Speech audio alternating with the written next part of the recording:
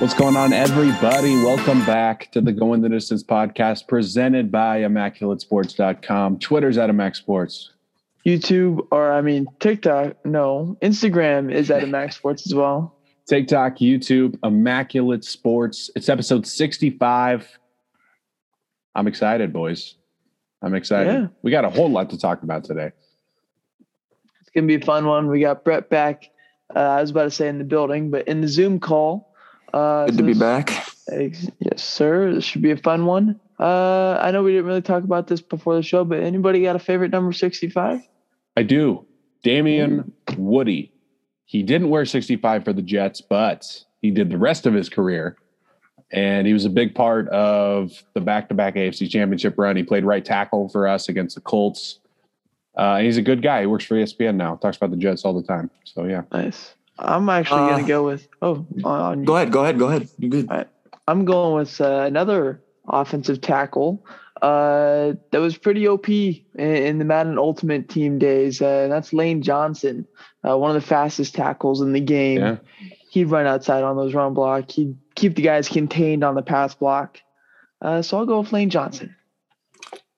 Yeah, off the top of my head, a lot of offensive linemen, but I'm going to go with a hockey player, Erik Karlsson of the Sharks. I don't think I've ever mentioned a hockey player in this little segment, but EK65 having a bounce back year this year for the Sharks. So that's always good. Sharks team is not playing too bad right now, that's for sure. All right. With that being said, though, let's get to our openers. I'll let Skylar go first with his opener. All right. So the best thing I saw has got to be the Lions comeback win, 29-27, with no time remaining. Jared Goff, there's a touchdown pass to Amon-Ra St. Brown. Cameron Dantzler looked very confused in coverage, and you can't do that. I know he's just a youngin', but can't do that. And I feel for the Lions fans. You know, we were in the situation last year where we really wanted a quarterback, but also not going 0-16 or 0-16-1 like they could have gone is always good, you know, especially the Lions. You don't want to repeat that. So exactly. Happy for my man Jared Goff. Yeah, and Dan Campbell, man. Oh, yeah. Happy for him for sure. I would say the best part of that, I think, was the Dan Campbell-Jared Goff interaction, like immediately following that touchdown. I don't think Campbell's that good of a coach, but his players seem to really like him. So like I said, good to see that. But for me, I'm going with Klay Thompson. He's back soon for the Warriors. He was in Santa Cruz this past week and a half, getting extra practice in. It wouldn't surprise me if he's back on the 20th versus the Kings. That's the first game the Warriors are back from a road trip following a home game versus the Blazers. So Klay Thompson, hopefully James Wiseman for a 4-loss, I believe 19-win Warriors team. Things are just looking scarier. Yeah, and if you look at ticket prices online, I think that's when the general population thinks Klay's going to be coming back. They jump $100. Exactly. Those ticket prices are quite expensive. So it looks like we're going to be watching that game from our couches. Yeah. But my opener is actually going to be something that I didn't see from my couch, but with my own two eyes. It was my first time ever going to Las Vegas and going to Allegiant Stadium, the Death Star, as some people call it. And they actually even have a sign right outside of it saying, "Welcome to the Death Star," which is pretty cool. I'll talk more about the game later, but just being in Vegas alone was pretty cool. My voice is pretty spotty right now. So if I have like 5 or 6 voice cracks in today's episode, do not flame me. Just understand I'm still recovering my voice from Sunday. But the stadium nonetheless was so amazing. I mean, it's so like it just seems fake when you first look at it. And then once you actually get in there, the realization of actually like how ginormous the stadium is pretty crazy. I mean, it's so nice. It's a lot different than the Coliseum, that's for sure. And the fans were a big difference, that's for sure. I know there's a couple pics going around on Twitter right now about the fans all being Washington football team fans at the game. It was more like 60% Raider fans, 30% Washington football team fans, and 10% Niner fans for whatever reason. I don't know why there's so many Niner fans, but they were just at the game for whatever reason. But nonetheless, a fun experience. Las Vegas fans need to learn how to root for the home team, be loud on defense and quiet on offense, because that was a big problem for sure. But that was probably the best thing that I saw over the weekend. With that being said, though, let's get to the Immaculate Sports Player of the Week like we do every week. And we had something that has never happened before. I'll explain to you more in the voting. But the 4 players we had this week were Buccaneers QB, a.k.a. the GOAT, Tom Brady, Broncos rookie running back, Javonte Williams, the 49ers star tight end, George Kittle, and potential Defensive Player of the Year candidate, TJ Watt. For the Steelers, Tom Brady threw for 370 yards and 4 touchdowns. Javonte Williams had 170 or 180 yards all-purpose with a touchdown as well. George Kittle had 9 catches, 181 yards, and 2 touchdowns. And then TJ Watt had 3.5 sacks and a forced fumble in his return to play after missing a couple weeks for the Steelers in their big win over the Ravens. And here's how the voting went. We had 31 votes. 9.7% of the votes went to Tom Brady, so I think that's like 3 votes went to him.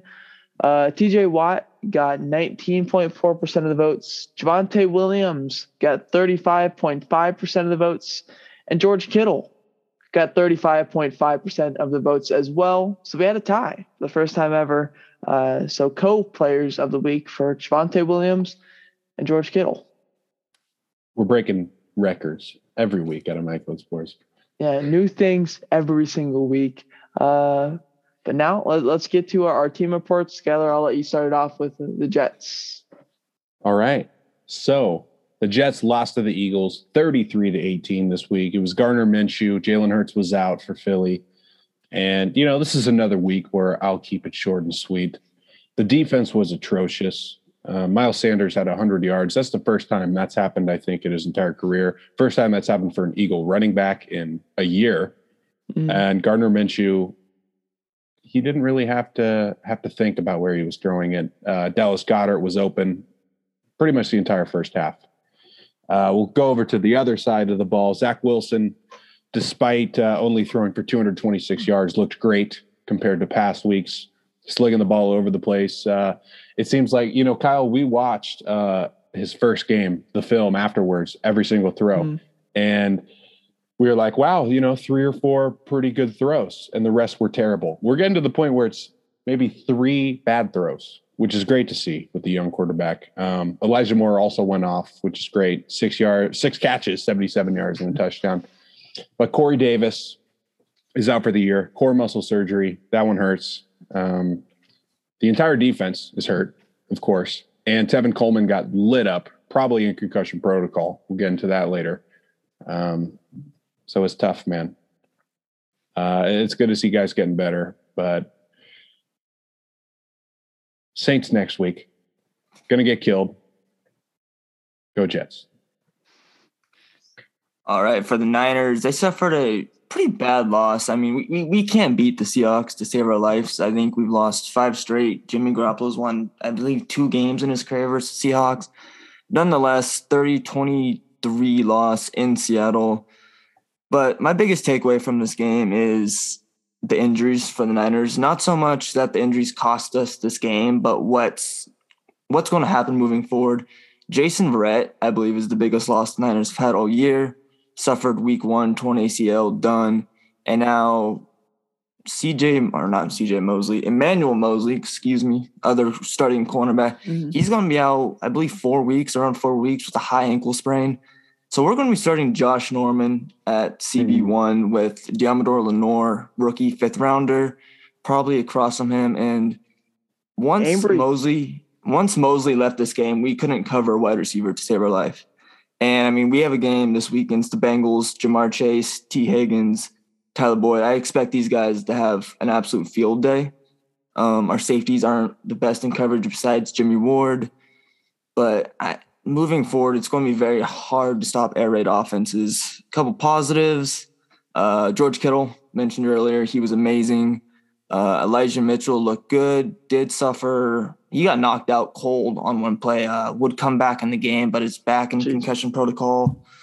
Jeff Wilson re-aggravated a knee injury. He's questionable. So dinged up. Hopefully Fred Warner, Debo back this week, and really a must-win game, in my opinion, versus the Bengals. Hopefully the defense can do enough. Before you go, Kyle, Brett reminded me of something. I'm sorry for cutting you off.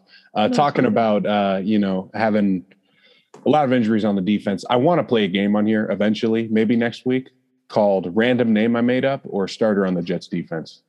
All right. Oh, solid one. I feel like I do pretty good on that, considering I beat Alex in Jets trivia by a shit ton. Killed him. A couple years back. Yeah. So in my Raider report, now I'm actually going to talk about the game rather than just the actual stadium. I'll split it up into offense and defense, just like Skylar did. Offense first. Carr didn't play terrible. I saw a lot of fans on Twitter criticizing him. He played well to an extent. He just didn't really have anybody to throw to with Waller hurt and obviously no Henry Ruggs anymore. So he went 28 for 38, 249 yards, no touchdowns, no interceptions. Josh Jacobs played pretty well, 13 carries, 52 yards, and a touchdown, as well as 9 catches for 38 yards. I believe that's a career high in receptions for him, even though it was only 4.2 yards per catch. I don't see that too often. Kenyon Drake was probably the big injury on offense this week. He suffered a broken ankle, going to be out for the rest of the year, obviously. And he even posted on Twitter that he wants the rule to be fixed about rolling up on players because it's the second year in a row, I guess, that he's had his season ended by a play where a defensive player has rolled or fallen on his legs to tackle him and caused him to miss time and eventually the rest of the season. So he's out for the rest of the year. Going to the receiving side of it, Hunter Renfrow had another amazing game. He's really becoming more than what any Raider fan really expected him to ever be. 9 catches, 102 yards. He's on pace for over 100 receptions, as well as over 1,000 yards. That'd be first for him in both those categories in his career. Besides that, there really wasn't much for Derek Carr to throw to. I mean, there's Zay Jones, Brian Edwards, and those guys really just aren't that good of receivers. So when you look to the offseason already, you kind of want to go draft a receiver as well as maybe pick one up in free agency. 2 guys I would absolutely love to have would be Jamison Williams as well as Davante Adams, obviously. So we'll see how that goes. On the defensive side of the ball, played pretty well, allowed an opening drive touchdown, didn't allow points again until the fourth quarter. Injuries, again, were a problem. No Trevon Mullen since like week 3 has been an issue. So we were playing Desmond Trufant as our second quarter, and that really does not work out too well. Denzel Perriman and Corey Littleton both got hurt in this game, so we ended up signing Will Compton to our active roster today, so he's back on the squad. Good sign, though. Nate Hobbs got his first career interception. He's been a stud for us so far at corner. And he finally got his first interception in the NFL, as well as Malcolm Kuntz, our third-round pick from Buffalo, edge rusher from Buffalo. Actually made his NFL debut, I believe, on Sunday. He only played 7 snaps, but he had a couple tackles, as well as his first career NFL sack. And when you look at the film, he was dominating the guy that he was on, so that's pretty nice to see, as maybe he can help to an already pretty good pass rush with Yannick Ngakoue and Max Crosby. But the Raiders ended up losing 17-15.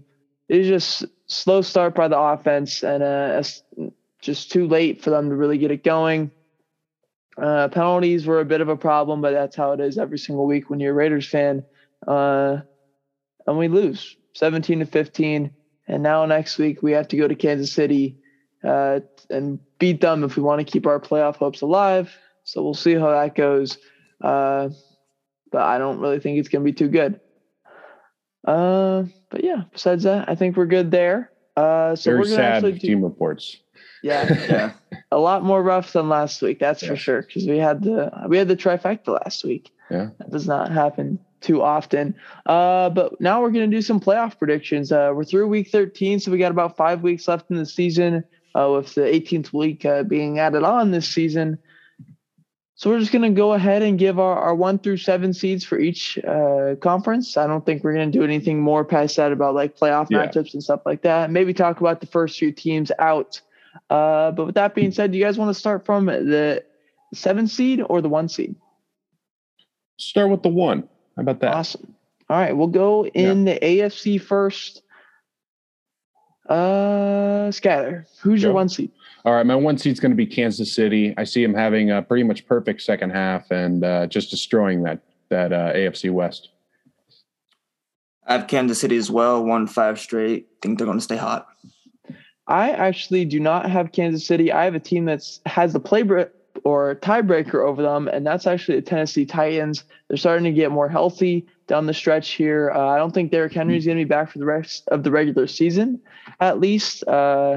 But I have them finishing 13-4, winning out the rest of the way. They play a couple, or I think 3 divisional games in that time, and those are all against the Texans or the Jags, so those should be wins. And then I have them winning a couple good games down the stretch as well.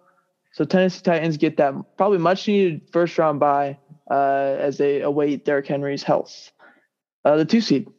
All right, my 2 seed is going to be the Patriots, 12-5. The weather's on their side. They play in Massachusetts. Should be pretty smooth for the Patriots here in the second half. Let's see. Sorry, lost it there. I have the Ravens at the 2 seed. I think I'll explain later why I have them above the Patriots, but I got the Ravens at 2. Oh, my bad. The 2 seed for me is actually going to be Kansas City. They also finished 13-4, but since they lost to Tennessee earlier in the season, they don't have the tiebreaker, and that makes them play in that first-round game against a team that will be named later. The 3 seed. All right, my 3 seed is going to be the Bengals at 11-6. Baltimore's had so many injuries. I don't think they can sustain this, and they're obviously not going to get away with some of these close games they've been playing. And, they didn't get away with it last week, of course, against Pittsburgh. So I'm going with the Bengals. At 3, I have the Patriots. The only reason I think they have a couple tough games. I think they dropped maybe 1 or 2. I think the Patriots are a very good team, but that's the only reason I have them below Baltimore. Yeah, I also have the Patriots as my 3 seed. I have them just losing one more game down the stretch, and that's actually, I think the game I picked was them to lose against Miami, Week 18. I don't know, it just feels like Miami's going to do something weird in the AFC East and do what they always do, somehow find a way to beat the Pats. Now on to the 4 seed. All right, my 4 seed is going to be the Titans, also 11-6. You're right, they are getting healthier. It's just a super stacked AFC this year. I have the Titans as 4 as well. I have the Ravens as the 4 seed. I have them finishing 10-7. Main reason why I don't have them finishing off too well down the stretch and having them though go 2-3 in the remaining schedule is the loss of Marlon Humphrey for the rest of the season. Already lost Marcus Peters obviously to start the season, and then Humphrey now makes them without 2 very, very good corners and debatably one of the best corners in all of the National Football League. So I have them slowing down at the end of the season, but still winning their division and going 10-7. Who is your guys' 5 seed? My 5 seed is going to be Buffalo. I really don't think this team is as good as we thought they were. And we saw that last night. It's not entirely their fault, and we know what the safeties think about the run game, if you guys saw that question. But again, when you have games against Miami and the Jets left, you're going to be just fine. I think they do beat New England, even out the series once too. So 11-6. See, I have New England sweeping that series. That makes my wild card a little bit different. So at number 5, I have Indianapolis at 10-7. Love Jonathan Taylor. They have a bye this week, so they're going to get hopefully a little healthier. Not even sure what injuries they really have that I can think of off the top of my head, but I think the Colts are going to finish off strong, keep running the ball. I have my 5 seed as Buffalo. They also go 10-7, but since New England's 12-5, they obviously win the division.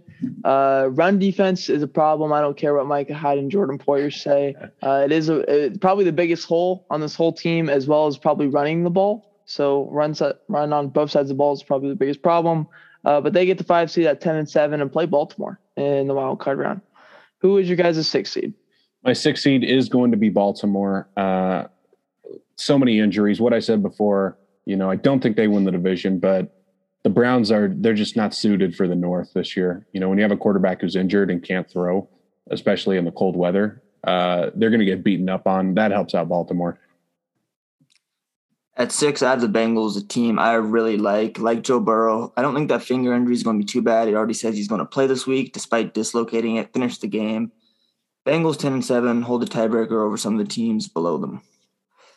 My 6th seed is going to be the Colts. And in this scenario, they would play New England. And I think we actually see that matchup here in a couple weeks. So that should actually be fun. I'm pretty looking forward to that game, to see Jonathan Taylor against that defense. But Jonathan Taylor is going to carry this team to the playoffs and most likely win the MVP if this plays out this way. Yeah. The 7th seed. All right, my 7th seed is going to be Indianapolis. For that reason, Jonathan Taylor, I have them beating Arizona, the Raiders, and Jacksonville to finish off the year. That gets them to 10 wins in the 7th seed.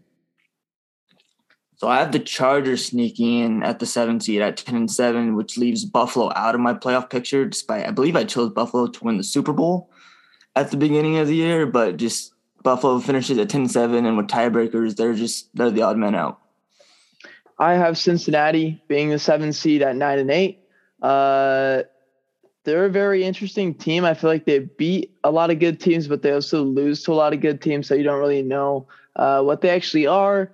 And so I kind of have them just doing exactly that the rest of the season, winning some games they probably shouldn't, and then also losing some games that they probably shouldn't as well.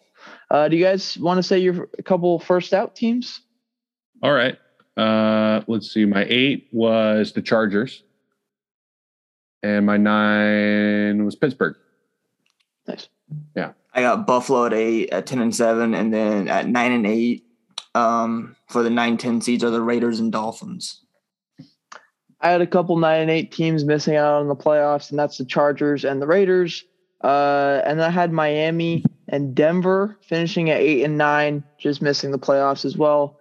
And then Pittsburgh at 7, 9, and 1.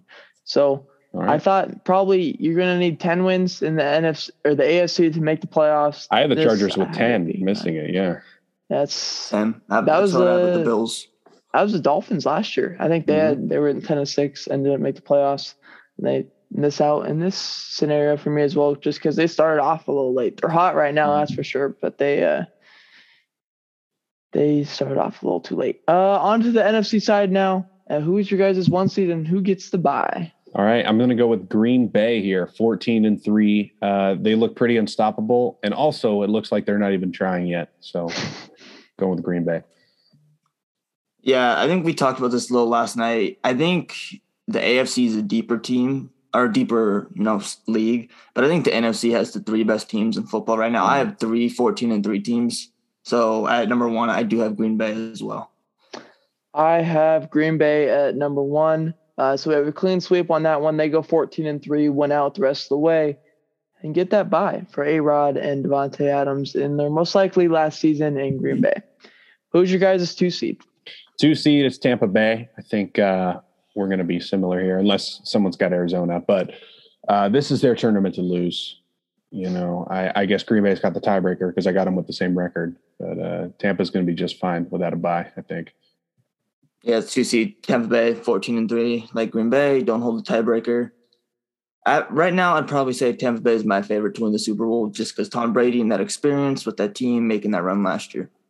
That's fair. Also, another point about Green Bay is that they are going to get Zadarius Smith, Jair Alexander, and David Bakhtiari back soon. Those aren't just 3 they're all good pros. players. Those are 3 first-team All-Pro players. Yeah. So very encouraging for those Green Bay fans if they do and end up getting those guys back. But my 2 seed is Tampa Bay. I do think they are probably still the favorite to win the Super Bowl. And it's Super Bowl or bust. If they end up losing the Super Bowl this year, the season's a failure. So on to the 3 seed.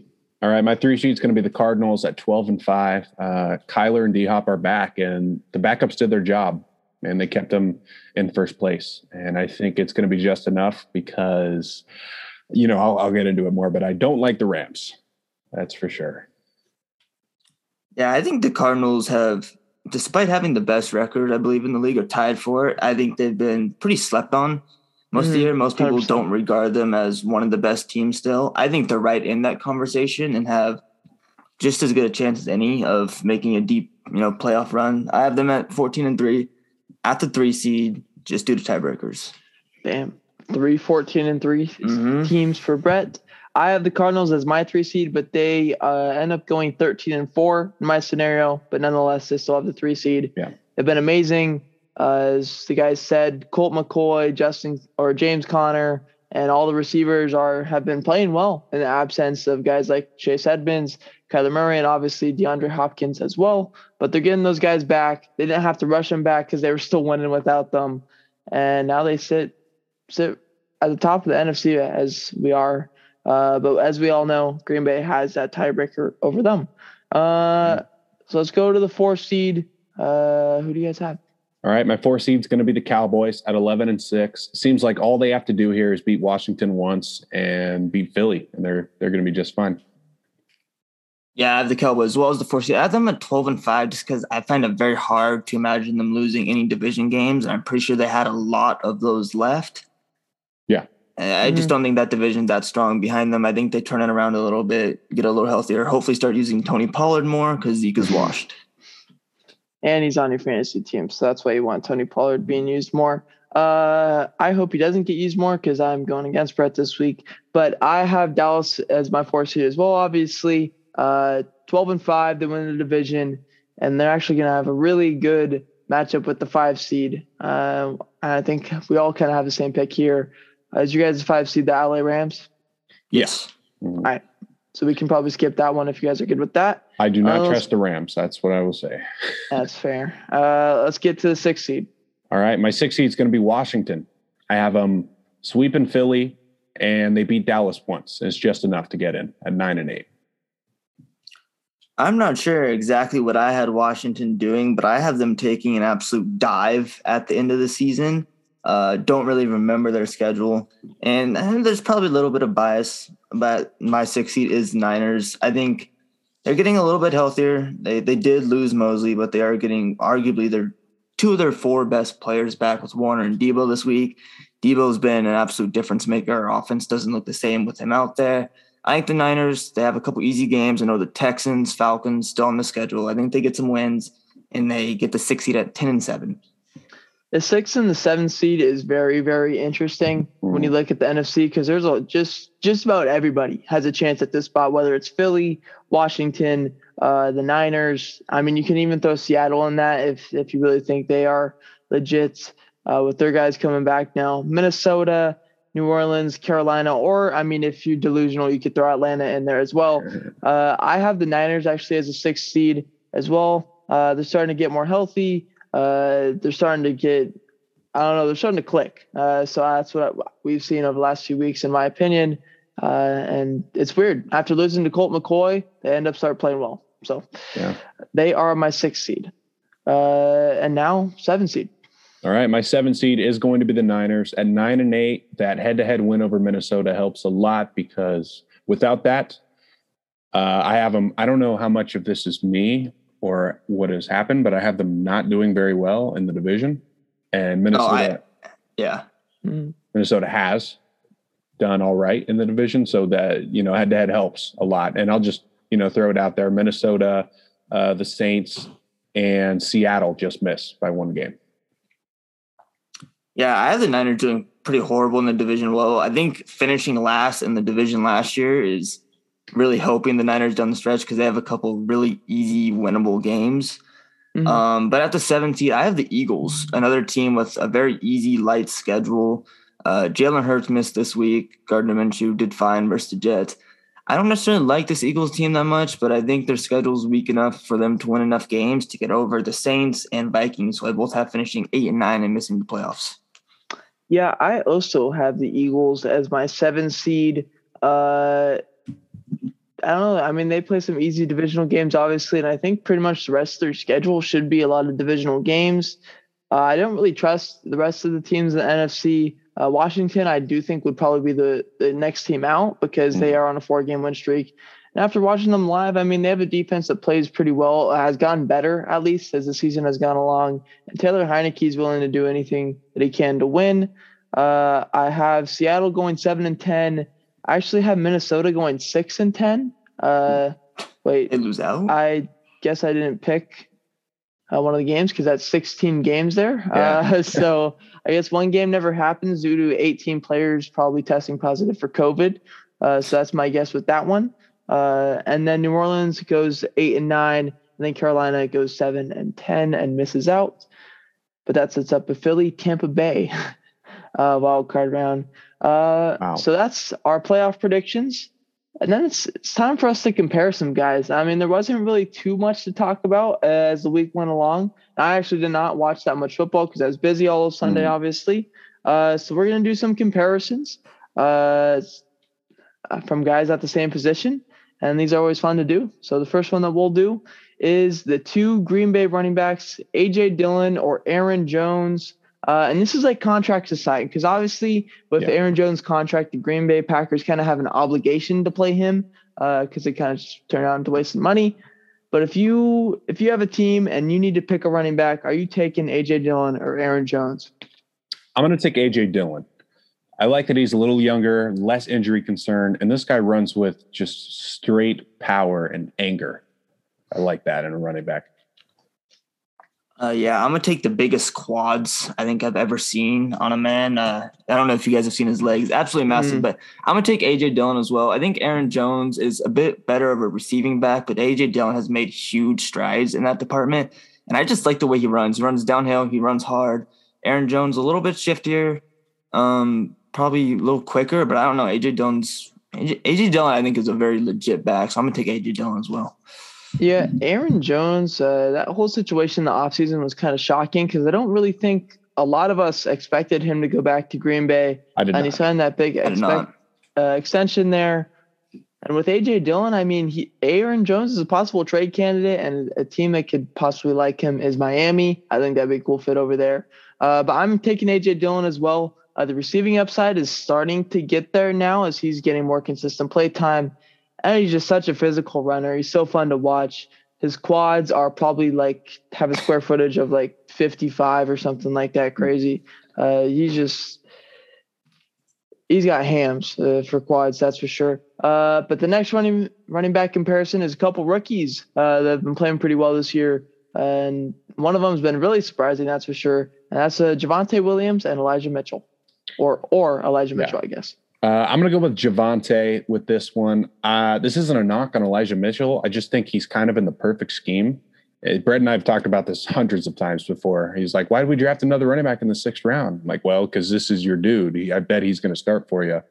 But it's, the thing about Javonte is this is the kind of running back that's going to start taking over the league. Powerful and can catch. Like A.J. Dillon. Yeah. As much as I want to take Elijah Mitchell here for obvious reasons, I'm going to take Javonte Williams. I believe he's top 5 in the league in broken tackles, tackles. I don't know how to say it correctly, but watching him run, like Skylar said, I think Javonte Williams is more of a guy who can fit into every scheme. Elijah Mitchell is more of a zone runner, perfect for a Shanahan offense, probably the closest thing we've had to Mostert. Besides Debo, who's been amazing as a running back, weirdly enough. But I like Javonte Williams, good runner, physical. I like Scott. I really like both these guys. This one's tough, but I am going to take Williams. Yeah, this one is pretty tough. I actually am going to go with Javonte as well. I think the Broncos are starting to now realize that, hey, we have a pretty good guy in Javonte, and we really don't need – I know he was hurt this week with Melvin Gordon, but they're starting to realize, hey, we don't have to play Melvin Gordon when we have a guy like Javonte, and they're starting to play Javonte more. I think Elijah Mitchell is a great option, but Javonte is just getting started, man. And I think we're going to see a lot from him over the next few years, unfortunately, because he's in my division. With that being said, we're on to wide receivers, and we're doing Diontae Johnson or CeeDee Lamb. This is probably the most premier offensive one that we have. Yeah. Both of these guys have had problems with drops in the past, but I'm going to go with Diontae Johnson because it seems like he's completely fixed that problem. Someone gave me a stat. I won't say it. I'm sure they'll throw it out when it's their turn. Pretty sure it was Kyle. But I like Diontae too. I guess route running a little more than CeeDee. Plus all the other stuff, of course. Yeah, I love CeeDee Lamb. He was the guy I wanted in the draft for the Niners. We ended up taking Javon Kinlaw, I believe, with the pick.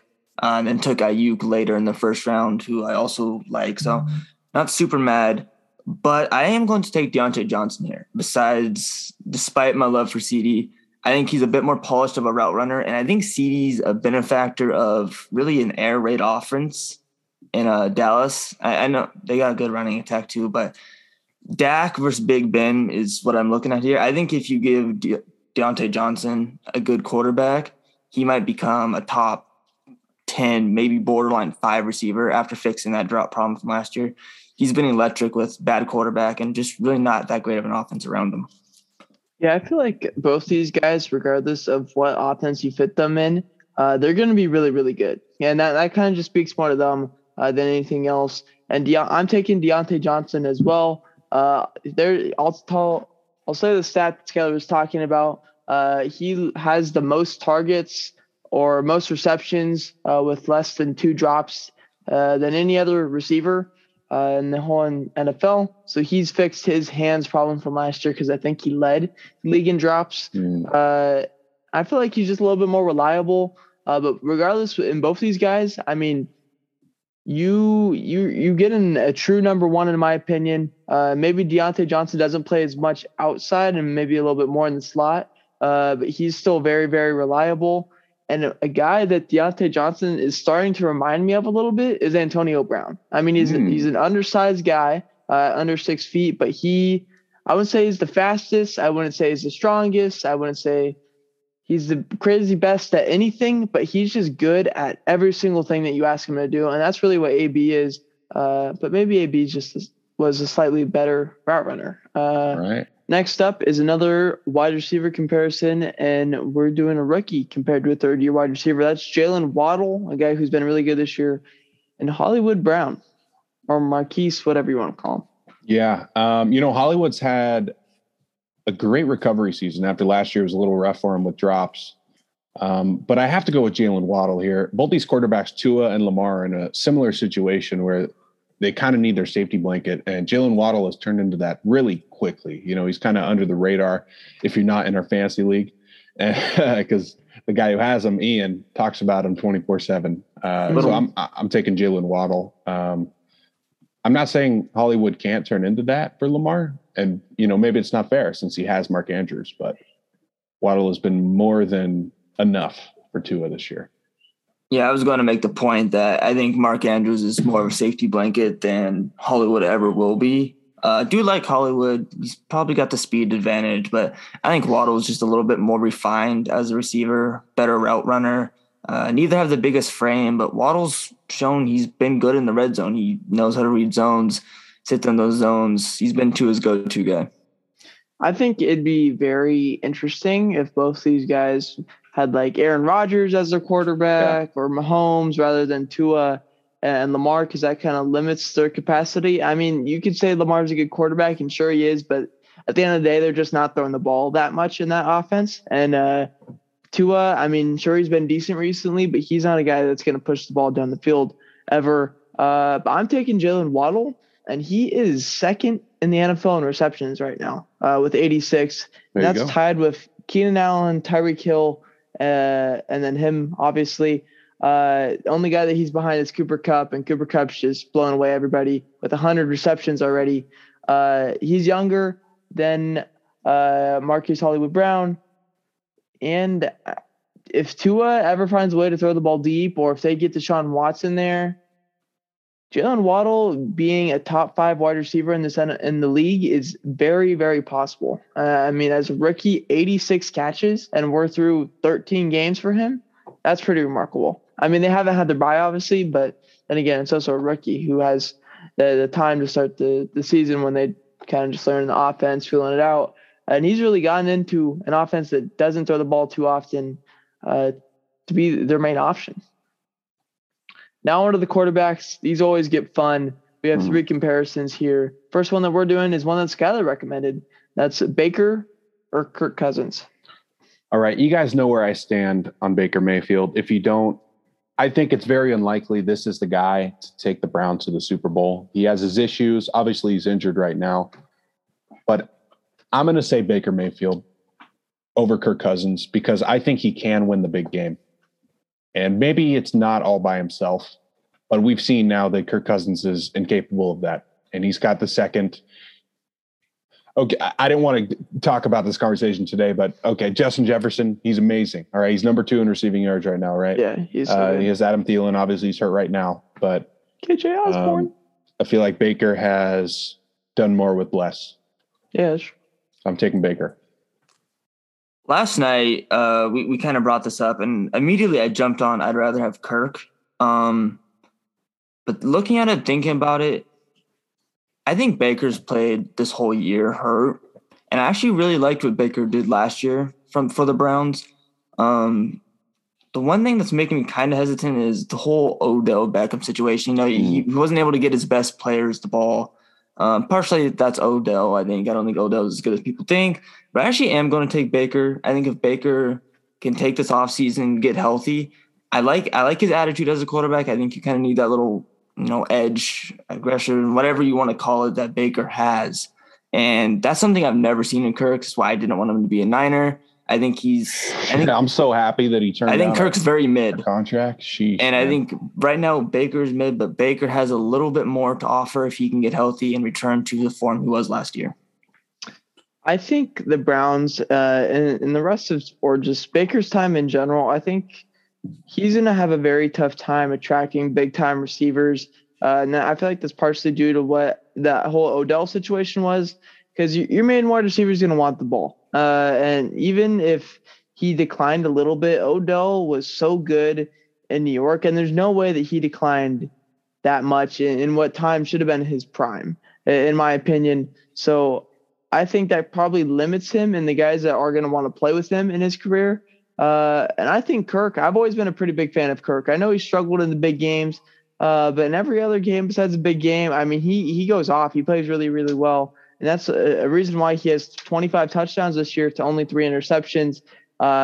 He's near the top in yards as well. I know he probably has one of the best receiving corps in all of the National Football League, but he's getting the ball to his guys. That's for sure. He's using Justin Jefferson to the best of his ability, and that's why Jay Jettas already has over 1,200 yards this season.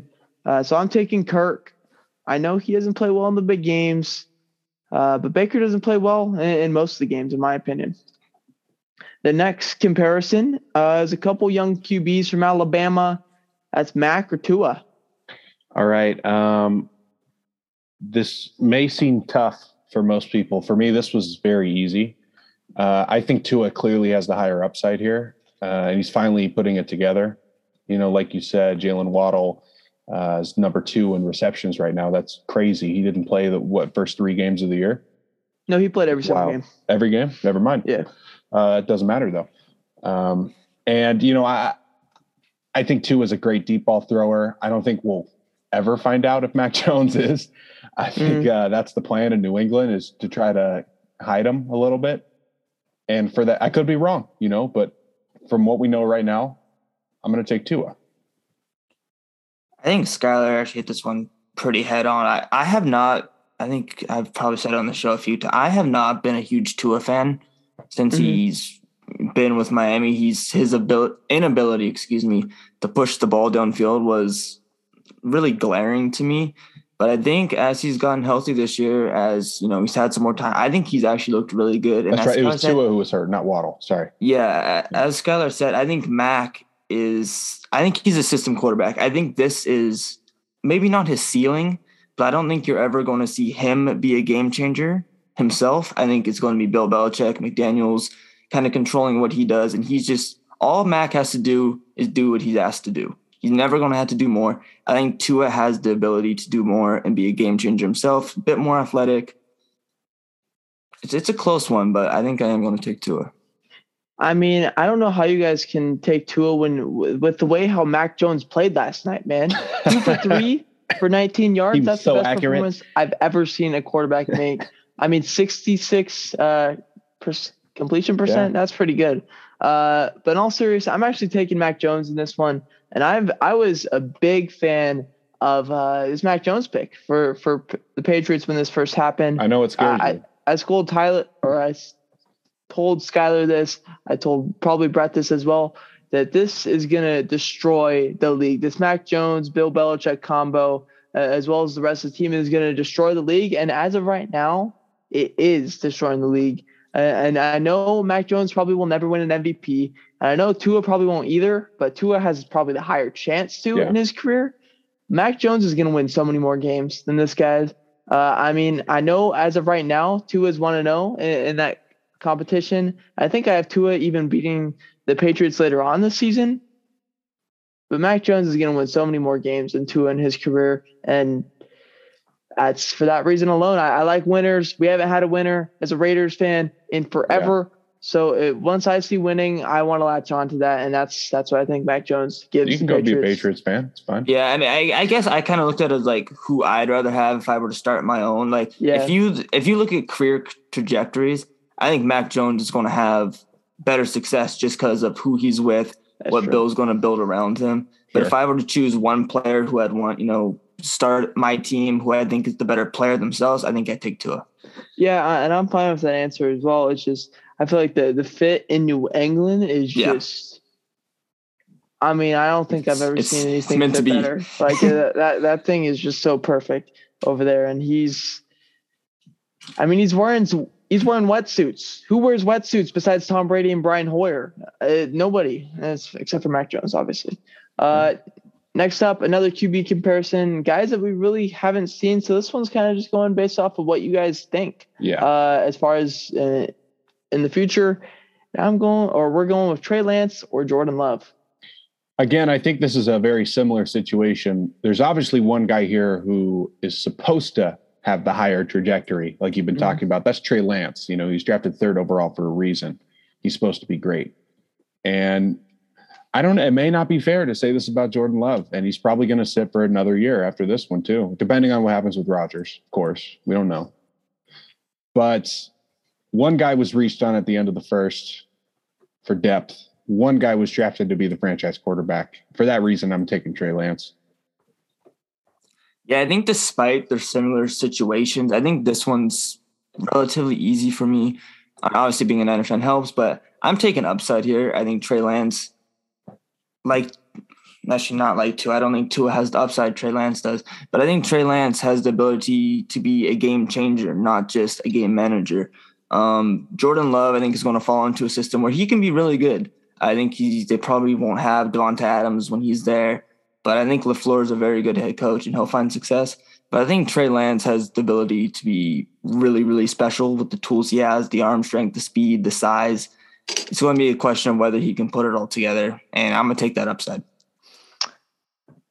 Yeah, I'm taking Lance as well. I'm actually going to talk a little bit more about Jordan Love, though, because Brett spoke a lot about Trey Lance.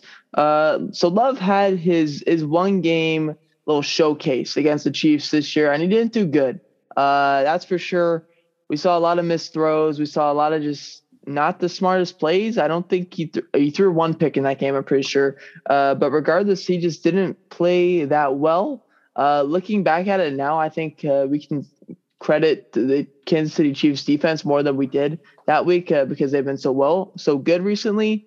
But Jordan Love, I mean, if he's not good next year when Aaron Rodgers is gone, it is going to be really tough for Green Bay in the next few years after that.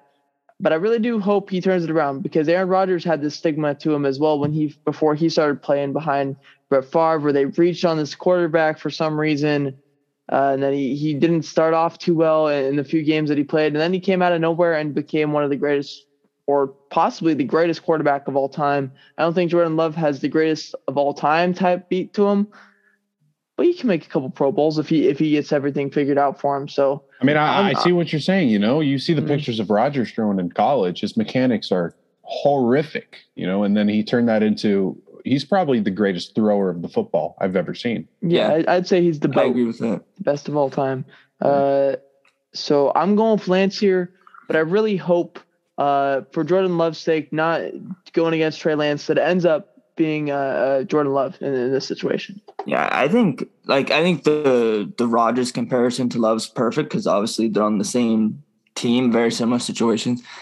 The one I look at for Lance is I don't think he's going to be as good as Mahomes ever, just because not a lot of people ever will be. But when Mahomes was drafted, they still had Alex Smith. And I think the Jimmy to Alex Smith is fairly similar. I think Alex Smith was probably a little bit better at that point. But I mean, Trey's going to get the keys handed to him next year. Jimmy's likely gone, so we'll see what happens. Trey Lance will find himself in a mix in between Justin Herbert and Colin Kaepernick.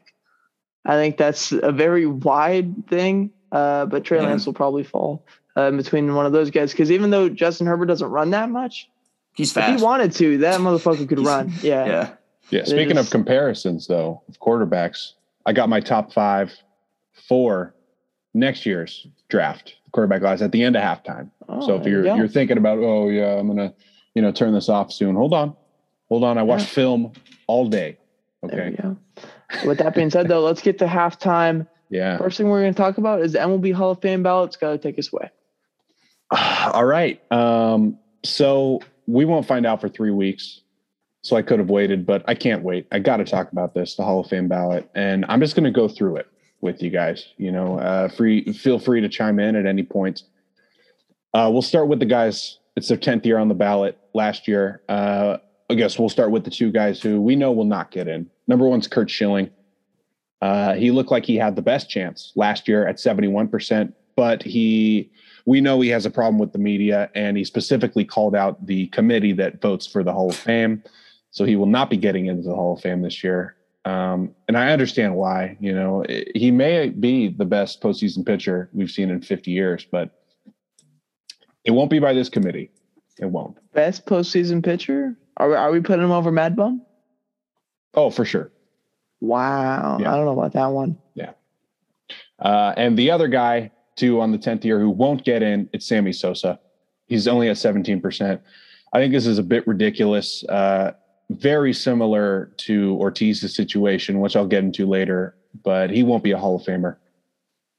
The next 2 guys are the big boys. It's Barry Bonds and Roger Clemens, both at about 62% on their last year. Bonds, we know, was in multiple scandals for steroids. Roger Clemens was in the book. I'm blanking on the name. You know what I'm talking about, Kyle? The clinic or whatever, right? Yeah. Yeah, I don't remember what the book was called or whatever. The clinic it's going to hit me in the middle of the night, but you know what I'm talking about. And I don't think these guys are going to get in. It's disappointing. I think these are 2 of the greatest baseball players we've ever seen. I think if Bud Selig's in the Hall of Fame, who promoted it, these guys should be too. And I just don't see it happening this year. It's disappointing. I think it's pretty criminal, to be honest. That especially Barry Bonds. I mean, there's no way Barry Bonds wasn't making the Hall of Fame before. I mean, besides maybe Mike Trout, I only got to see the tail end or remember the tail end of Bonds' career. He's the best baseball player I've ever seen. And it's really not that close. And I think if the guys who took PEDs can't get in, I think the guys who took in and are already in should be taken out. I think it's you got to pick one side. Mm-hmm. Kyle? I think that was a pretty good statement. Okay. Very nice. All right, let's move on. There's a couple of 3 fifth-year guys I want to talk about. First one is Scott Rowland. Right now, he's at 53% from last year. And he had an amazing career. 20 years, played third base and shortstop, multiple Gold Gloves and Silver Sluggers. And his trajectory is great. It looks like he's going to get in maybe 2 years from now, which I like a lot because this gives me hope for guys like Evan Longoria. Mm-hmm. Just great all-around guys who are consistent, and they may not have been the biggest stars, but they definitely help their teams, go on runs. Similar, Longoria in Tampa Bay, Scott Rowland in Cincy and St. Louis, kind of overlooked by Pujols a little bit. So that's cool for him. The next fifth-year guy, Omar Vizquel, he will not be getting into the Hall of Fame, although he's at 50% after his 5th year. Multiple arrests in the past couple of years, domestic violence, which is tough. One of the greatest defensive shortstops of all time, and I'm okay with that. Him not getting in, that's fine with me. And a little brighter for the last 5th guy, it's Andrew Jones, 34% in his 5th year. Another guy, he might need a little push, but it's looking like he could get in year 9, year 10. And with all the advanced metrics, he is the greatest defensive center fielder of all time. Mm-hmm. He also has over 300 homers. This is a slam dunk Hall of Famer, in my opinion. All right. I agree. Yeah. Let's get to the good stuff. Now, of course, there's a couple guys here and there, Billy Wagner, Todd Helton with a chance, but I want to get to the first-year guys. Obviously, Alex Rodriguez was suspended for a full year for taking steroids. David Ortiz, not suspended, but an anonymous test was leaked. He wasn't in trouble for it, but his name was on the positive list. We don't know what he tested positive for, but it was a banned substance. The thing about these guys is that they've done a lot for baseball after they retired. And I think the committee's going to turn around after Bonds and Clemens get left off. They're just going to turn around and put these guys in. That'd be very weird. Which exactly would be weird. I don't think it's fair. But I do think there's a chance David Ortiz gets in this year. It's going to be really low. I think these guys are going to be around 70%. Which is tough. But, I mean, David Ortiz, I think, should be a Hall of Famer. Alex Rodriguez, say what you want about him. He's one of the great shortstops of all time, and he redefined his career at third base. So I think both will get in. David Ortiz is the only one with a chance this year. And I think that's probably what's going to happen. We're only going to see Ortiz get elected this year. It would just be so disappointing if we have another blank year. We should make another MLB Hall of Fame, man. Where it doesn't should fucking get in. matter. If you were good, you get in. Maybe it can be tough to get in, but none of that no Pete Rose, no Barry Bonds, none of that stuff. Let the fans vote. All right, and two other notables I want to talk about before we leave. We have Mark Burley. It's going to be his second year on the ballot. He got 11% his first year, which is great. We have Tim Hudson with 5% also on there. Not as great. Burley threw a lot of innings over a short amount of time, which is good for him. And the other guy is Joe Nathan. Billy Wagner right now is sitting at 50% as a closer. Joe Nathan has very similar numbers to him. I think that's pretty good for him. Keep an eye out on Joe Nathan. If he gets that 5% the first year, he'll have a shot. That's what we need, If you don't want to vote for Sosa and Bonds, don't leave your ballot blank. Vote for one of these guys to give them a shot. All right. That wraps up the Hall of Fame talk. Yeah, I guess it's now time to talk about a little bit about the lockout. There hasn't been as much coming out since the lockout started on about a week ago. But a couple things that I've seen is that obviously the MLB has taken down all the photos of players on their website. That's been the best part of the lockout. For a player, they can't really find anything. You just find a gray face. And when you look at the actual players' Twitters and stuff too, they all changed their profile photos to just a gray photo as well. It's kind of mocking the MLB. I think it's pretty funny. Another thing that I like to track is the social media posts because MLB posted on 6 days ago when the lockout started a letter to baseball fans or whatever. Since then, they've only posted twice. Usually MLB posts regardless of what time of the season it is or season or not, at least 3 or 4 times a day. Yeah. 2 posts that they made have been about the Mini Minoso and Buck O'Neil and a couple other Hall of Famers as well. But they haven't made anything about players, obviously. Teams haven't done anything about players. And it's a very weird time that we're in. So we'll see how that goes. A's are posting stuff about community service for teachers and stuff like that. So that's pretty weird. But as far as the A's managerial search goes, I think we're actually getting to a pretty interesting time because they can actually still, regardless of the lockout or not, they can actually still interview candidates and do what they want to do with that. So I saw a tweet a couple days ago. It says the Oakland A's managerial candidates who have or are expected to interview soon. Mark Kotsay, he's the third base coach for the A's right now. Obviously was an outfielder for the A's for a long time. Matt Quatraro. Tampa Bay. I don't know who he is, but he's bench coach for Tampa. I would absolutely love this. Oh yeah. I know the A's don't pay a lot of money for anything, but I would pay a lot of money for this guy. Will Venable is another guy. That's an interesting one because obviously we all watched him play. Yeah. Wasn't the greatest player, but I guess he's a coach now. He's a big guy. Joe Espada. I really do not know who that is. I'll probably do some more research. Is that one of the guys? I know there were 3 guys they said were from the A's organization. One of them I didn't recognize. He's not from the A's organization. Oh, okay. I know that. Marcus Jensen. I think he is the bullpen coach for the A's right now. So I don't really think he's a good option. And then Darren Bush, another one of the A's coaches, is an option as well. I would not like that. Go get Quatraro, whatever his name is. We'll learn his name if he becomes the A's manager. I'd love that. Espada is the bench coach for the Astros. Oh. That's an interesting one. Okay. What if we got the Astros hitting coach that Ramon Laureano charged last year? That'd be a wild change of events. But go get Quatraro. But hey, now we know it was roid rage, though.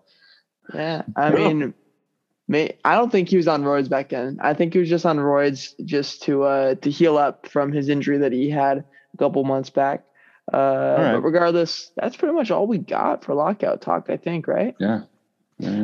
So let's go and talk about NFL again. We'll look at all the games that happened over this past week. I actually didn't get to watch really any of the games on Sunday except for Sunday Night Football and the Raider game, obviously.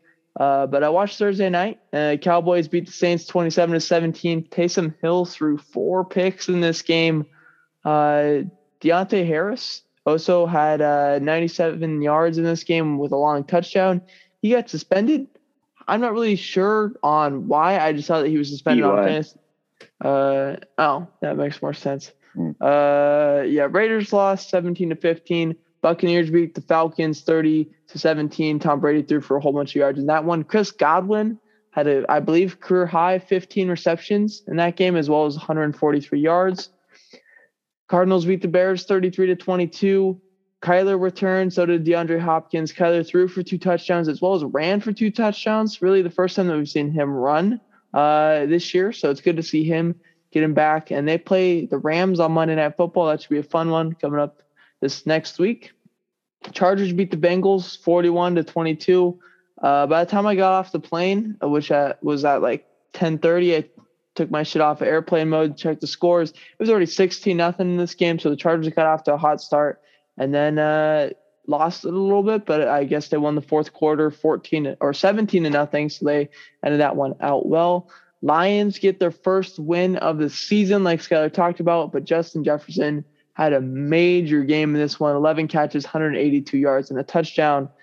Dolphins beat the Giants 20-9. Tua played well. That was Mike Glennon starting for the Giants in that one, so kind of expected that. Eagles beat the Jets, like Skylar said. The Colts shut out the Texans 31-0. Tyrod got benched in this game, but I also heard that he was hurt, so kind of interesting there. We'll see what happens in the future. I think they said that Davis Mills was going to start, though. The Rams destroyed the Jags 37-7. Cooper Kupp, another amazing game. Sony Michel actually had for 24 carries, 121 rushing yards. In this one, the Steelers beat the Ravens 20-19. Probably the biggest story in this one was Marlon Humphrey going down, like we said earlier. Ravens tried to go for 2 at the end of the game because they didn't have any corners and didn't feel comfortable in defense, and they didn't get the 2-point conversion, so they lose that one. Seahawks beat the Niners, like Brett said earlier. Chiefs beat the Broncos 22-9 on Sunday Night Football. Breakout game for Javonte Williams, like we talked about, but the Chiefs defense plays well and stifles Teddy Bridgewater. And then Monday night we had, what do we want to call it, the Wind Bowl. I mean, this is probably the most significant I've seen the wind play in a game because it was goal line to goal line. So you either had 50-mile winds at your back or you had it at your face. And so the Patriots just ran the ball the whole game. They threw the ball 3 times this whole game, and they take down their division rivals 14-10 and look like perhaps the best team in the AFC. Did you guys see that ref's hat fly off and go like 20 yards backwards? That was no, insane. but I saw the opening kickoff. I was going to say the opening kickoff was probably my favorite part of that whole game. That thing was moving. Oh, yeah. But I'll try to find that clip of the ref and send it. Maybe we'll put it on the Twitter because he went to adjust his hat and it flew 20 yards. It was the craziest thing I've seen. Wild. That's pretty good. What about some injuries and COVID stuff, Skylar? Yeah, we talked about Marlon Humphrey a couple times. That's a torn pec out for the year. That's really tough for Baltimore. Now they're down both of their corners. Logan Wilson, linebacker for the Bengals, kind of a breakout star this year, has a shoulder dislocation. Again, they're waiting for an MRI, I guess. I'm surprised they haven't gotten the results yet, but don't know about him yet. As we scroll down, Keenan Allen's on the COVID list. Terrible for my my fantasy team. Terrible for the Chargers. They're trying to make a run here. And Joey Bosa is supposed to practice tomorrow. He had a concussion and left early last game against Cincinnati. Adam Thielen for the Vikings is a long shot to play on Thursday with a high ankle sprain. Again, that is tough for Minnesota. And Damian Harris, New England running back, if you were watching last night, you saw he pulled up on his hamstring multiple times in this game, and he's questionable. Don't know about him yet. I know they have a bye this week, so maybe that's why are good for this week. One that I don't like to see that I talked about, Corey Davis has got season-ending core muscle surgery. I don't see anything about Tevin Coleman. Maybe he just got a stinger. That's good to see. Emmanuel Mosley, high ankle sprain. I can't remember if you talked about it. You probably did. Yeah. He's out a couple weeks. And Logan Thomas, the tight end for the Washington football team. They feared he tore his ACL, found out he didn't, but he still got some damage to the knee and doubtful for this week. Don't know about after that. All right. Yep. You guys ready to talk about some college football? Heck yeah. It was a crazy week this week. We'll start off with Georgia Bama, probably my favorite game of the week. 41-24, Alabama wins. Bryce Young was unstoppable, over 400 yards and 3 touchdowns. Stetson Bennett didn't have a bad game, but he made a couple mistakes, 2 interceptions, and you can't make any mistakes against Bama. They win it. They get the 1 seed. Yeah, what I saw in this one is this was the first time Stetson Bennett had to play football this year. I think that's one of the tweets that I saw. I wish I could credit the person that I saw, but that's actually so true because he really hasn't had to do jack shit for this team. I mean, if they honestly just got to the 50 and kicked it every single time and got field position, they probably would have won every single game regardless in their schedule this year. But he had to do stuff against Bama, and that did not work out well. All right, the next game is going to be Michigan blowing out Iowa 42-3. They also clinch a spot in the playoff for the first time. They win the conference for the first time ever. Surprising to me. This one was all defense for Michigan. Aiden Hutchinson, another great game. He's a Heisman favorite. Get into that a little bit later. Favorite? Finalist. Sorry, did I say favorite? I was like, favorite. No Finalist. way. Yes. Yeah. Pick 6, multiple sacks. That got it done for Michigan. They're cheering all the way down to the playoff. Mm-hmm. And the last game I wanted to talk about, Cincinnati beats Houston. They did it. 35-20. All they had to do was hold on for the rest of the year, which is a lot to ask for in college football because they were the only team to do it. 13-0. Desmond Ridder didn't have to do much this game. 3 touchdowns just on the ground for Cincy. And they get the 4 seed. They're playing Bama. Kyle's excited. I watched this game over the Georgia Bama game because I've grown to be a Cincy fan over this past few years. Jerome Ford played amazing. He had a couple breakaway touchdowns. Going into the half, I think it was a 1-score game, and then Cincy kind of just went off in the third quarter. Defense played well, offense played well, got the job done, and we're going to the playoff, man. I know Bama is probably going to beat Cincy by 50, but nonetheless, a non-Power 5 team going to the college football playoff is pretty remarkable. Yeah. You want to keep going with the college football playoff rankings, the final ones, or take a break? Yeah, sure. I'll give those. Right. I'm not going to say anything outside of the top 6, except for probably Baylor. They win their conference and go up to number 7. Ohio State goes up 1 spot to number 6. Notre Dame goes up 1 spot to number 5. And then the playoff rankings, like Skyler was talking about, Cincy against Alabama, that is 1 and number 4. So Bama goes up 2 spots after beating Georgia to number 1. And then Michigan and Georgia will play in the other college football playoff game.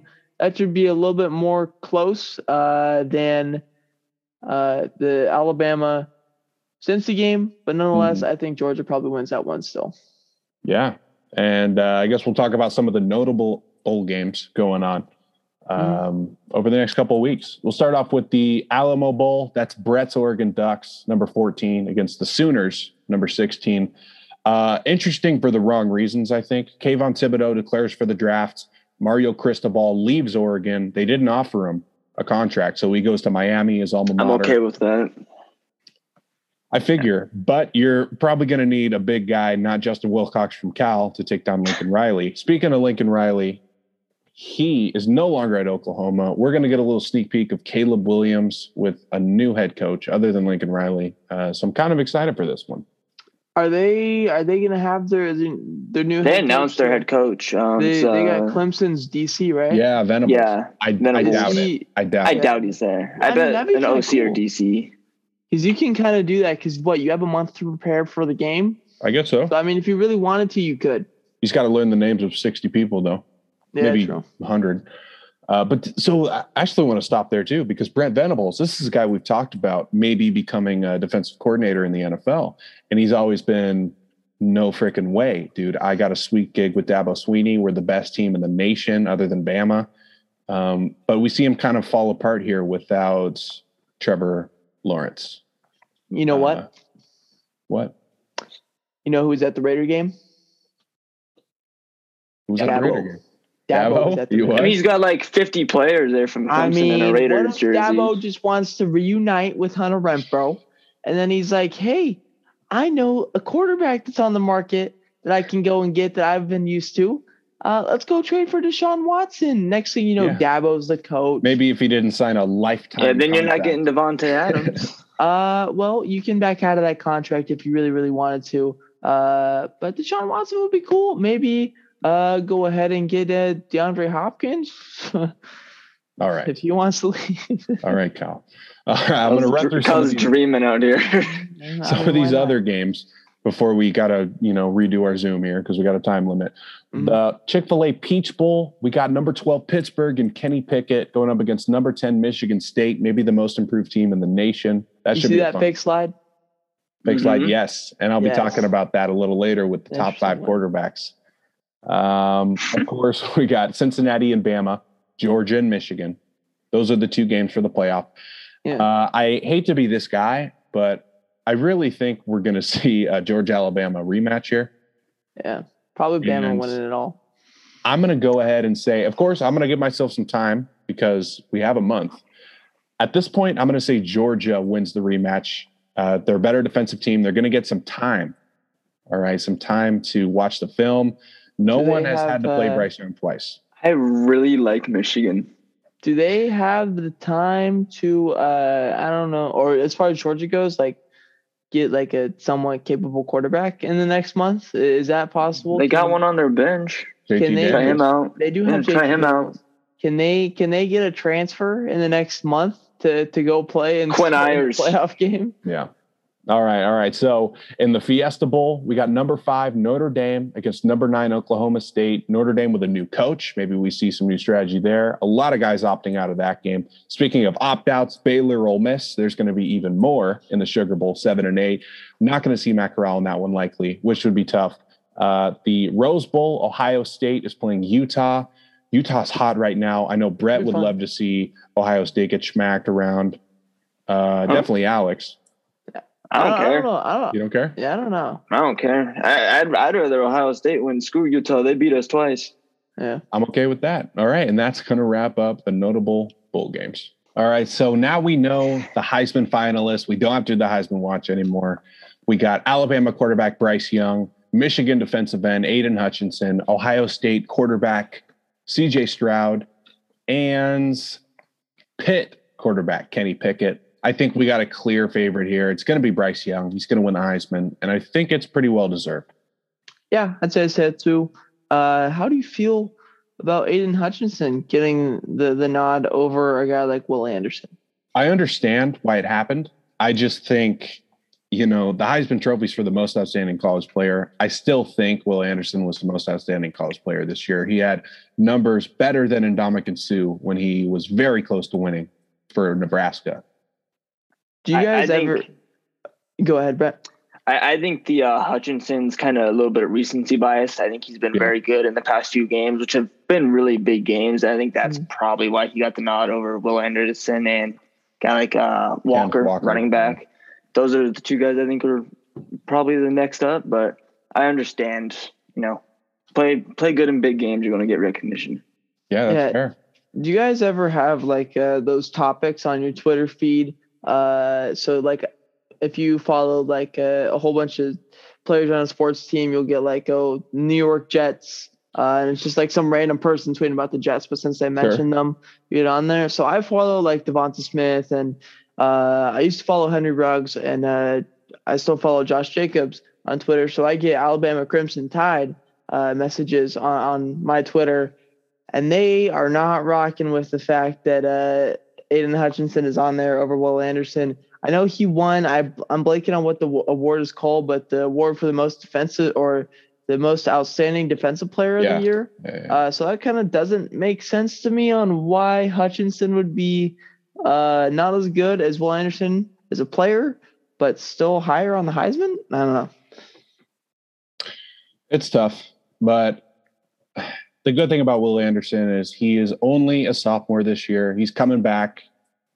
So I guess that's a transition into this year's drafts. I got the top 5 quarterbacks for the 2022 draft, and I want to talk about them.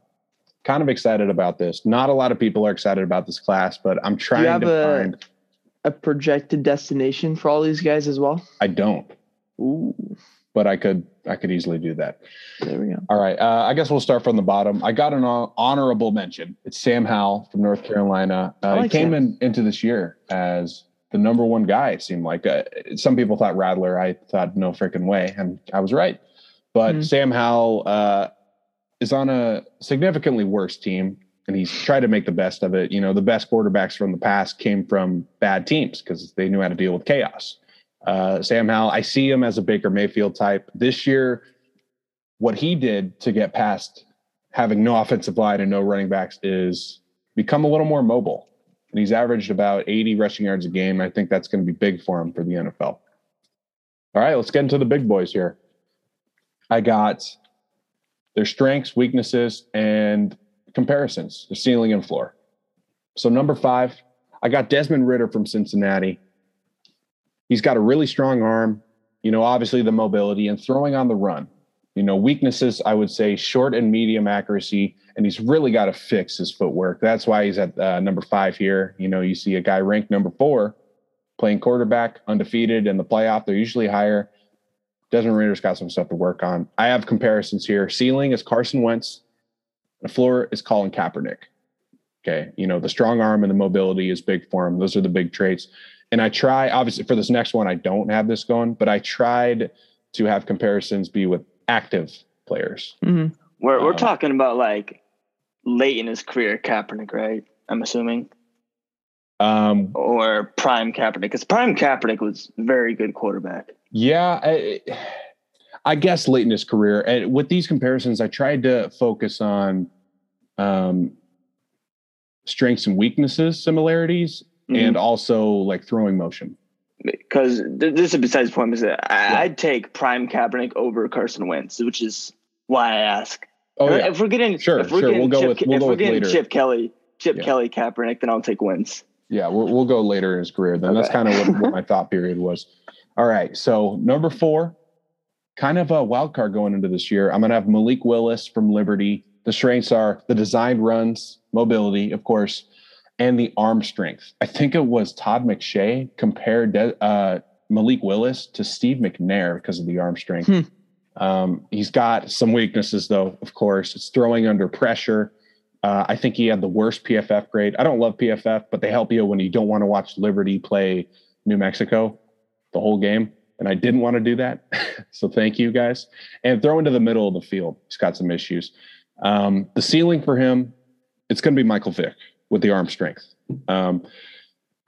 Again, it's kind of disappointing and also his own damn fault that we never saw prime Michael Vick because he was in prison, of course. But seeing a guy with 4.37 speed, there's only 2 other quarterbacks to do that. Obviously, he did this at his pro day at Auburn. Malik Willis did before he transferred. It's RG3 and Michael Vick, the only quarterbacks. And the floor, I have Taysom Hill. I can see his floor being a gadget guy. And in parentheses, I have what Trey Lance is doing right now, pretty much. All right. And no knock, of course. Today, not what his projection is. You know what I mean? All right. Number 3, I have Carson Strong from Nevada. This guy has a very strong arm. Okay. And his ball placement is elite already. Some weaknesses, of course, are the mobility, and he's got some major knee injuries. He wrecked his knee playing high school basketball, and he's had a surgery every single year since. That's not good. But I have a ceiling as Ben Roethlisberger. I mean, he's already making NFL throws, and the floor, I would say, what Mac Jones is doing today, when he's in the right system, he doesn't have to move around. I think he could put the ball wherever he wants. All right. Any complaints there? I really like this is all you, Strong. man. Yeah. All right. Number 2, maybe a shocker for some of you. I have Kenny Pickett from Pittsburgh. The strengths are going to be improvisation, accuracy, the double glove assassin, Kenny throw Pickett. accuracy, and the pocket presence. Okay. This guy loves throwing on the run. And one issue with him, though, I've noticed from watching film, they even called it out a couple times in an earlier game. And then I went back and watched the ACC championship game, and it was still true. He loves rolling to the right and throwing, but when he rolls to the left, he doesn't even throw it out of bounds. He tries to run every single time to the left. So he's got to work on fixing that. Weaknesses, it's the footwork. He throws off his back foot a lot. He's already 24 years old. He's going to be 25 as a rookie. My comparison for him, and again, this is tough because you may think I'm knocking him, but I tried to pick guys who are currently playing, who have similar motions. I have Ryan Tannehill as a ceiling. And that's because I feel like it's a modernized scrambler type guy. He's not Patrick Mahomes and he's not Lamar Jackson. Ryan Tannehill, I feel like, is right in the middle. And my floor is going to be a young Ryan Fitzpatrick. If you don't remember, of course, he's played forever. He was a little scrambler back with Buffalo, St. Louis. And Kenny Pickett's really exciting. I think if he fixes himself, his footwork, he'll be just fine.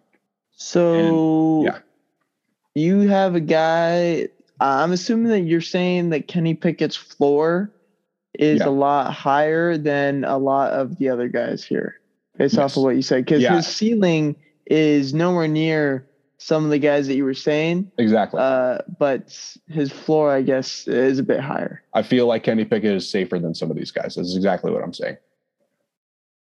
All right. And the number 1, I think you guys know where I'm going with this. It's Matt Corral from Ole Miss. He's got a really quick release, improvisation. I can't say that. Improvisation. It's great, of course. He's a power runner. All right. Some of the weaknesses, though, with the power running comes ball security issues. He's fumbled a lot this year. Of course, injuries too. And the deep ball accuracy, not quite there yet. He misses a lot deep. My ceiling for Matt Corral is going to be Dak Prescott. I feel like these are 2 guys that, however, they have a lot of physical limitations, they still play with aggression. They're both 6'1", 6'2". They could still play with aggression down the field. My floor is going to be Taylor Heineke. I feel like he plays a very similar game, kind of a weird arm slot and improvisation. They both have it. Think of like a Zach Wilson light. He doesn't have as strong of an arm, but kind of what Zach Wilson's been doing this year. All right. That's gonna wrap up the top 5. I got one more question for you, Skyler. Yeah. I know we're still a year away, but is the number 1 pick in 2023 going to be Bryce Young? As of right now, yes. Bryce Young is the number 2 pick going to be Will Anderson? Depends on the scheme, I think. If a team needs a quarterback, they'll take Stroud. They'll take Grayson McCall, whatever. This guy, he's in the transfer portal right now. I'm assuming he goes to Texas. Will Quinn Ewers technically be eligible in that draft as well, the Bryce Young draft? No, because he is a true freshman right now. Yeah. And you need 3 years of eligibility. And he reclassed. Next year will be 2. Okay, yeah. So if he stuck in school, he would be graduating high school this year in 2022. Okay. So he's eligible in 2024, but I was a year off. He should probably stay until probably 2025 at this point, unless he was crazy. So if he comes out at the right time, he'll be in the CJ Stroud class, correct? No, next class. Or Stroud this year. Okay. I'm Caleb Williams class. That's what. Okay. Yes. Okay, but I do have one last note on Bryce Young. What makes him so interesting to me is he is a complete pocket passer. Except he can run though. Really fast. He is really fast. He can scramble. He's very good at improv. Thank you. Mm-hmm. But he is a true pocket passer. That's what makes him so dangerous. I think he's going to be generationally good. Yeah. He's going to be really, really fun to watch. That wraps it up for me in halftime. Yeah, let's go to the second half now. We have a couple more comparisons on the defensive side of the ball. Then we're going to do our award predictions just like we did last week. And we actually get to hear Brett's this week as he returns to the show. First one that we're doing, it's battle between 1 and 2 in the pass rushers. It's Myles Garrett or TJ Watt. Me and Scott have been making this debate this whole season. So what do you guys think? This is an interesting one because they're from the same class. You know, they both had similar injuries. So I think it's a fair comparison. I'm going to go ahead and take TJ Watt. I think he has more numbers to show for his time in the league. I know I've had Garrett at number 1 for my DPOY for a while. I still think he's great. I just think they're very close. And right now, if I'm talking about their whole career, I'm going to go ahead and take TJ.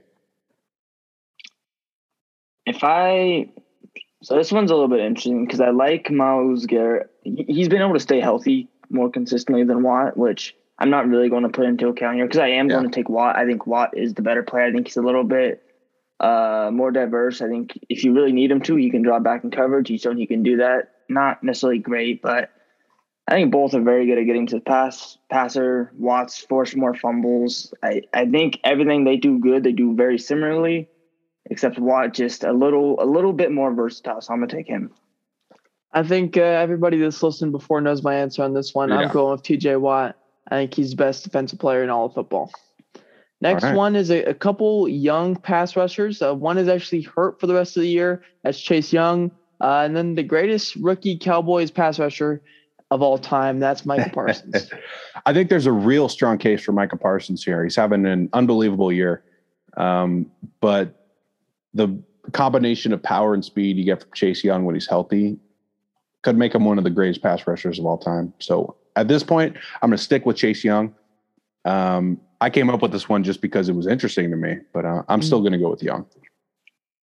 I'm actually going to take Micah Parsons. I think Chase Young can easily come back and eventually become the best pass rusher in the NFL once back from injury. He wasn't great when he was healthy this year, still good, but I think when he comes back, he'll be better than what he showed this year. Micah Parsons, elite edge rusher, and he's been great playing middle linebacker. Yeah. So kind of for the reason I chose Watt, a little bit more versatile in what he can do, can play multiple positions, and really between Parsons and Diggs have really carried that Cowboys defense, and he seems to be clutch when he makes his plays. So I am going with Micah Parsons in this one as well. He's already becoming one of the top edges in the whole NFL this year, and he's really just learning the position now. I mean, he was asked to do a little bit different stuff in college, and even at the beginning of the year, he was asked to do a little bit of different things as well. But, I mean, he's learned the position, and he has been going crazy for the Cowboys. He's probably going to be one of the best defensive players in all of football the next few years. Yeah. And then I'm also picking him over Chase Young because Chase Young's coming off of a torn ACL. I know Chase Young will probably come back and be great, but it's so tough to pick a guy who hasn't even fully recovered from that yet, obviously. And we don't really know what's in store for him. I feel like Micah Parsons is like if Anthony Barr never got hurt. I was going to say, I think Chase Young, Nick Bosa came off an ACL tear this year. I think it could be a very same trajectory. Those are two guys I think we compared last year at one point where Chase Young and Bosa both high draft picks out of Ohio State. So I think Chase Young and Micah Parsons are going to be very successful over their careers. Next, and the last comparison that we're doing is 2 defensive ball hawks. Yeah. That's Trevon Diggs, was probably the coolest kid in the NFL, and Aiden Diggs. I think he's a dope dude. And then JC Jackson. So Trevon or JC? Both these guys have amazing ball skills, but only one of these guys has absolutely shut down everybody that's coming his way. That's JC Jackson.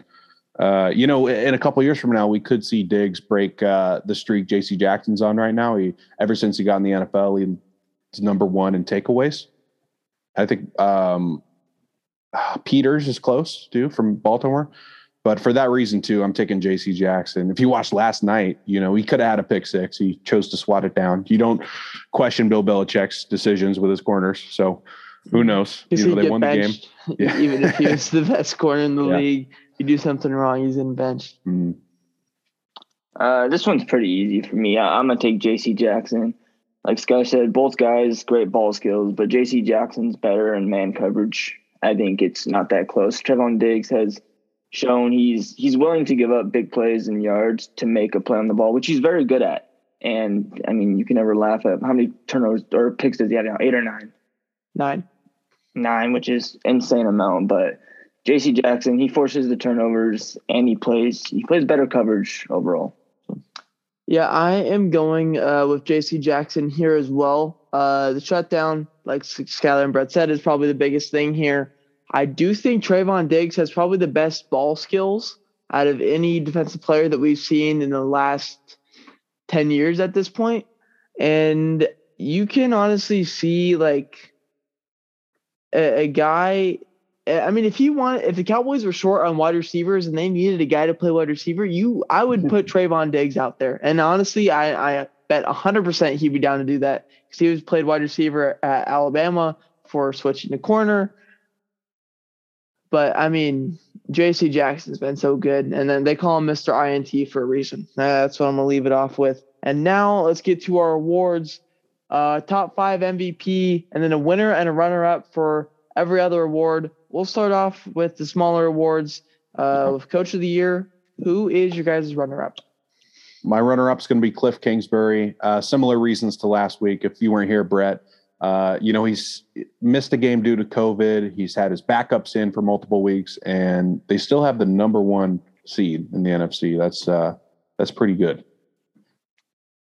I have Kingsbury as well. Very similar reasons. He's been able to hold it down even with some of his best players being out. Top of the NFC he's been great, and I fully expect them to extend him by the end of this year. By the way, I know he's on his last year of his contract. Yeah, I'm going with Cliff as well. And that takes us to the winner. Yeah, it's Bill Belichick. I don't need to talk about it. Bill. I think that's unanimous. He's really shown this year that him and Brady were both as good as we thought they were, rather than just it being one of them. Now on to comeback play of the year. I really don't think our numbers should change on this one.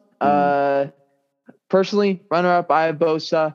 And then how about you, Skyler? All right, my runner-up is going to be Joe Burrow. He's having a great year. Completely wrecked his knee last year.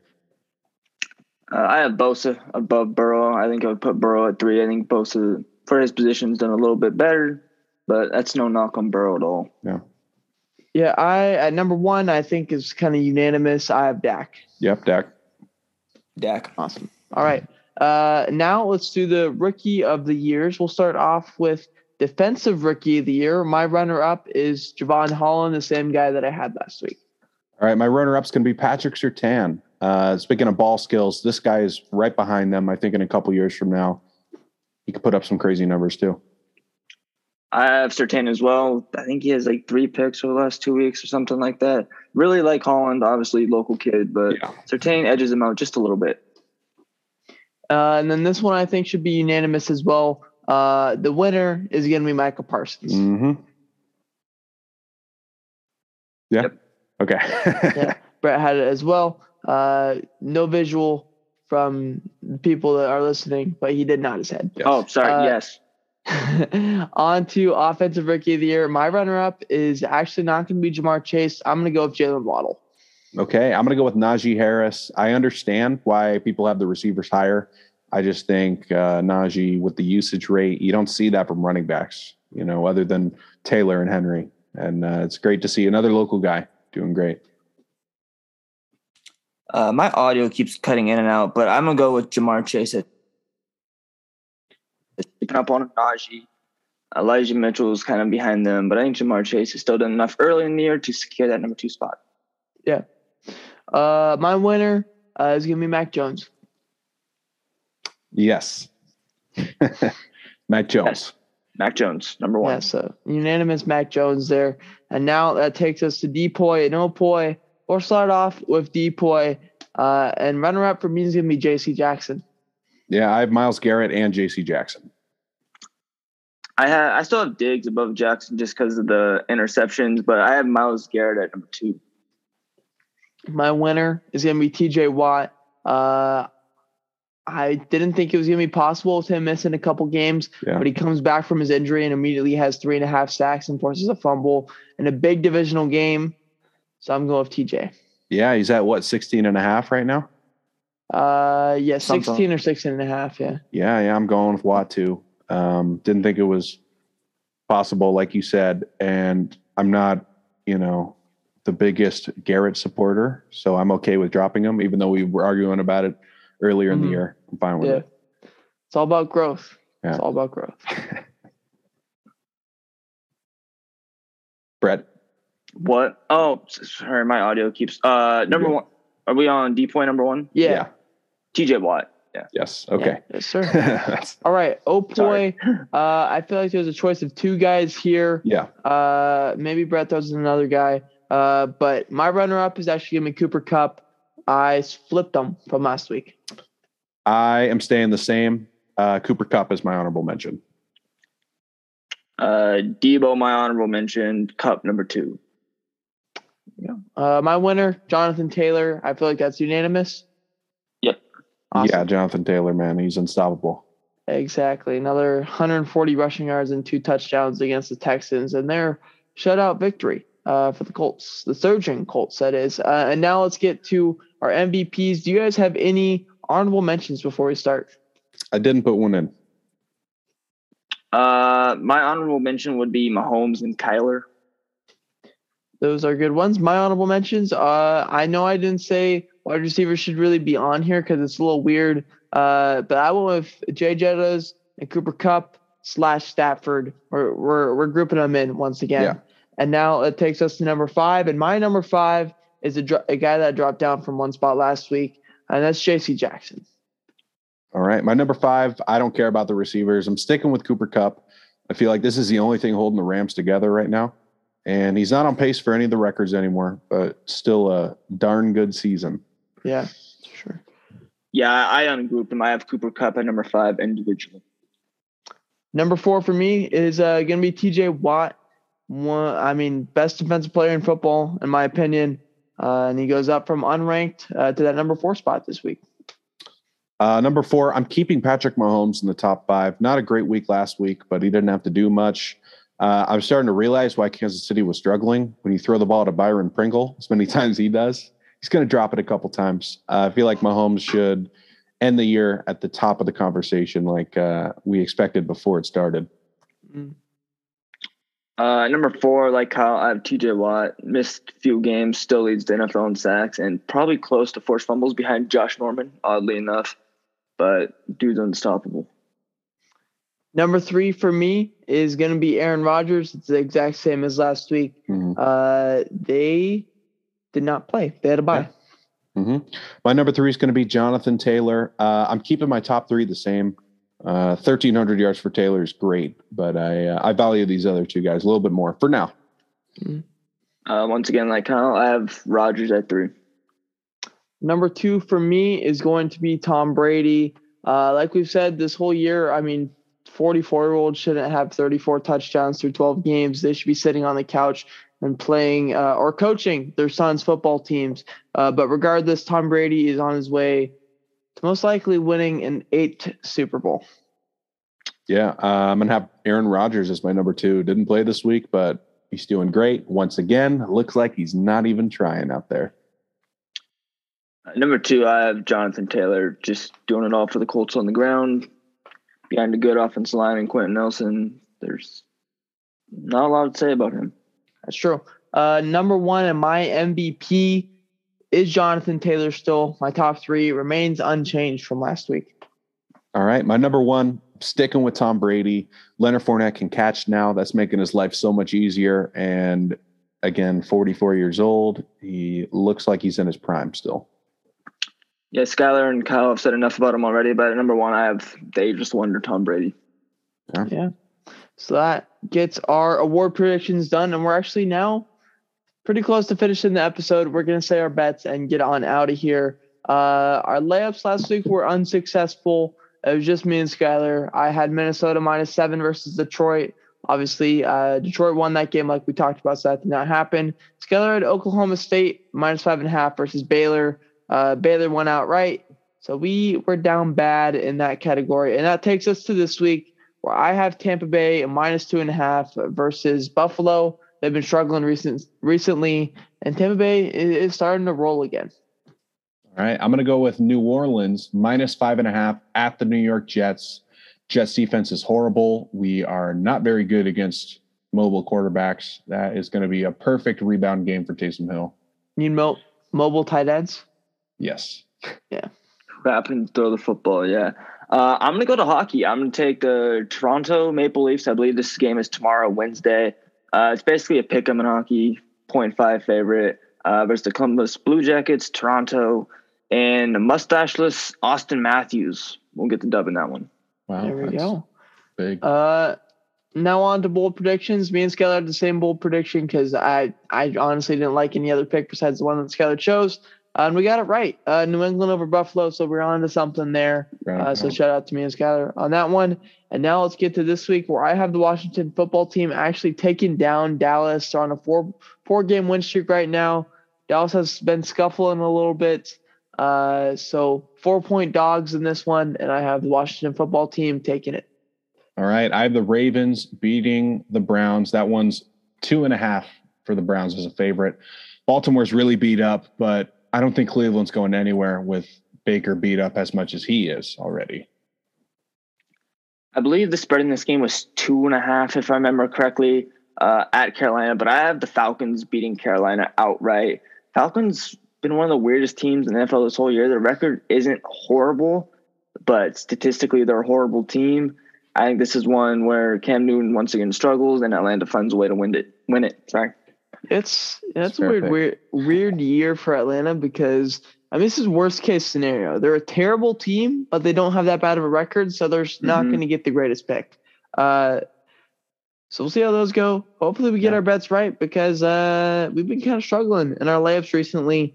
But nonetheless, that's going to do it for episode 65. Again, our socials, Twitter and Instagram are both at Immac Sports, so make sure you go and give those a follow. Sorry about not tweeting a lot in this past week, but I was busy. Yeah. But nonetheless, look out for Thursday, look out for Sunday, look out for Monday tweets. They're going to be popping off. And throughout the week as well, hopefully I get some more stuff up. Hopefully we start getting to our YouTube and TikTok more. Those are just at Immaculate Sports, so go ahead and give those a follow. I do have some TikTok ideas, Cal. Awesome. Maybe we'll get those up. Skylar on camera. Yes, sir. Exactly. But it's been a fun one. It's been a long one. You guys got any parting messages? Go Jets. We'll be back. And we'll be more immaculate than ever. That's true. If you have any Cincinnati Bengals receiver, I suggest starting them against Niners because we won't be covering anyone. That's solid.